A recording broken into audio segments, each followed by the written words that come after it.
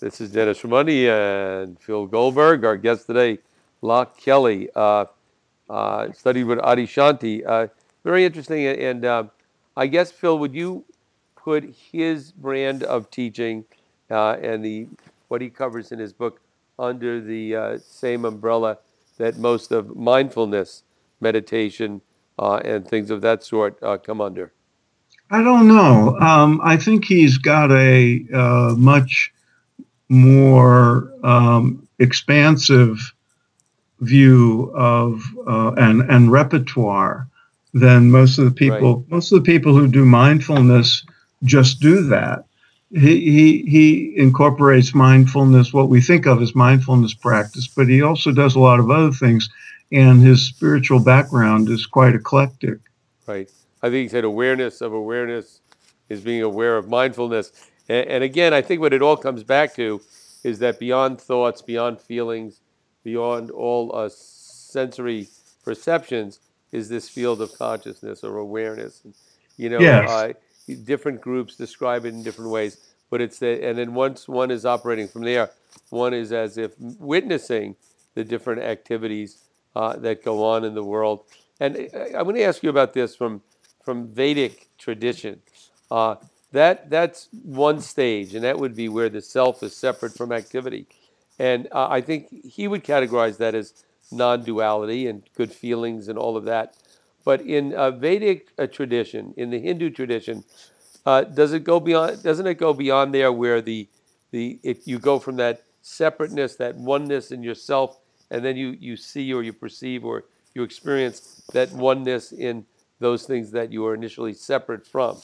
Yeah, you're outlining a model we're both familiar with, Right. and I think you can find traces of it in a lot of traditions. It's quite fascinating, actually. But and I think Locke would agree that that sense of "I am that," to quote the Upanishads, that I am infinite and I am not bound, or as Walt Whitman put it, I'm not confined between my hat and my boots, and that there's this uh, unchanging eternal awareness uh, that's the bigger identity, the truer identity than our egos, that's often a starting point. And a lot of people you make the mistake of thinking that just awakening to that reality is an end point.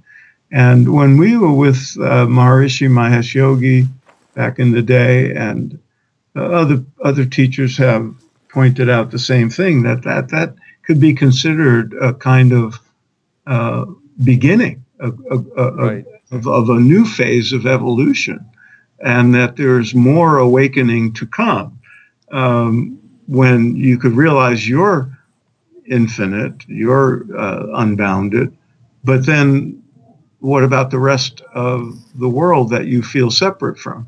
There's the ongoing integration of your unboundedness with the unboundedness of everything else.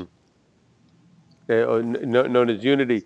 Now, do the Buddhists, in Buddhist teaching, is the, and you would be more familiar with this than me, is the ultimate experience is nirvana, that awakening, or is it something more like you mentioned from the Upanishads? I am that, thou art that. It's all that. Yeah, yeah. We should get a Buddhist scholar Yeah. on.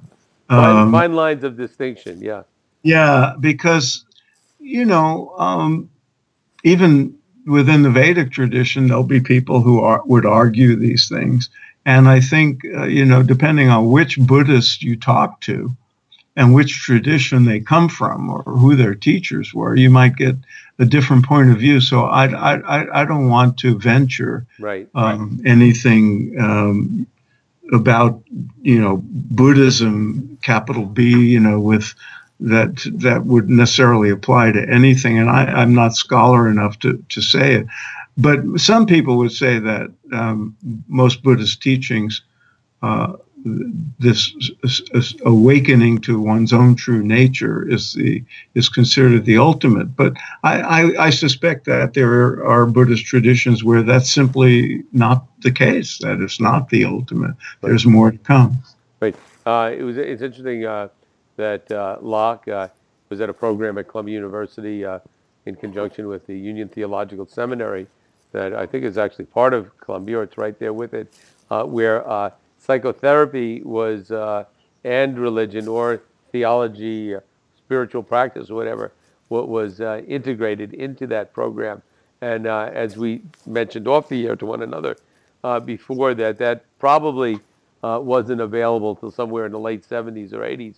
And I wonder if that's still a program that, if somebody goes to these theological seminaries, maybe associated with Columbia or Berkeley or Harvard, if there's that spiritual element that they integrate into those programs that work in conjunction with psychology departments. Yeah, I wish such a program existed when I was dropping out of graduate Yeah, school. me too. I I originally went might to have. graduate school in clinical psych, and that's what and one of the reasons I left after I got my master's degree was, I was into TM. I saw that meditation brought something to people that they really needed. But then when I got in meditation, I realized, okay, there was a lot of stuff that the psychotherapists were offering that was good too. But at that time, there was no. This was early '70s. There was no putting the two together. You're either on one boat or the other boat. But I think that's changed. And I Yeah, think, like we mentioned before, a lot of psychotherapists recommend meditation, recommend yoga, yeah. recommend all of this stuff. But back in the late '60s, early '70s, these programs didn't exist, Yep. or if they did, it was some offbeat school Yeah. somewhere Yeah. that. But the integration of spiritual practice Hmm. and higher consciousness with psychology really began earlier than that, but it takes a long time Right. before the outliers like Abraham Maslow Hmm. and Richard Alpert, who became Ram Dass, Right. people like that Oh, geez. Yeah, that's were right. looking. He was a psychology professor, right? That's Wrote right. He Timothy was. Leary. I remember, Phil, it was like 1971, 72, going to the head of the graduate department in psychology and telling them that I wanted to leave for a while to become a teacher of meditation. And I might as well have said I was going to Mars, and it was like, and this program was very psychoanalytic. And so they really just thought this was a wacko. They were nice to me, but it was like, I'm sure in the meetings afterwards, they said, Dennis has really lost it and he's going off into Never I Never know. Land. But to I me, I had a was like, similar yeah. experience. My mentor in sociology, because I was politically active and all that. He compared me to Billy Graham. He said I was like a lost cause. I was leaving the barricades and letting the crazy religious joining the religious nuts. Right. It's God, Well, yeah, but like again, I think uh, we sacrificed. We took the insults back then, but I think now we paved the way for others. They can go and say the things we said, and people will be nice to them we are or understand. vindicated. Yeah, we are vindicated. So it was, Power to the people. yeah. We And actually, there's probably, if you look hard enough, there's probably programs. I think there are that where meditation, practice of spirituality, non-duality, and all are at the forefront Yep. of those programs. Those programs are built around that. So, and I think ultimately, look, this you need both. People need to develop inwardly, yeah, which is what meditation brings. And then people also need practical tools for dealing with life, which is a lot of what psychotherapy does. And I think that hopefully we're at that point, and it'll go from here. I used to take these class. You took courses when you studied psychology and the theories of personality, and it went from Freud to Jung to Maslow and all. But I don't know if in the last 40 years, I don't know if there are other folks that are considered of the caliber of a Freud or a Jung or a Maslow who have taken it the next step. I really haven't stayed current, but Yeah, I yeah, don't know. I don't know that maybe, history will single some of them out, but I think, in the early days of this integration of psychology and spirituality, it was the outliers, mostly right, in the Bay Area, and the very early rigorous programs that developed are still going.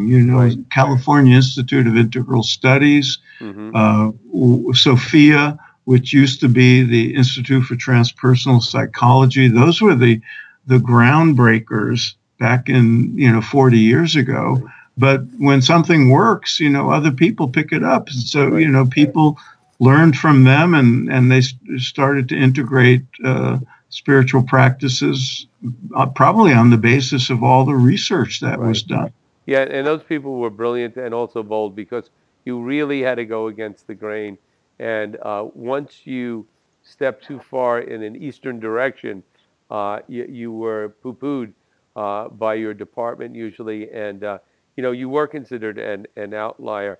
And again, I recommend people in your book, Phil, American Veda. I mean, you get into that the Yeah, influence of Eastern thought, Vedic thought in the West, and things we take for granted now. If I say yeah. karma to anybody, they pretty much know what I'm talking about. If I say meditation, they have some idea. If I talk about yoga, they have some sense. They might not completely, have a deep understanding of it, but at least you can use those terms, and you're accepted as not somebody from another dimension. Whereas, man, in the '70s, early '70s, that was not the case. Oh God, no.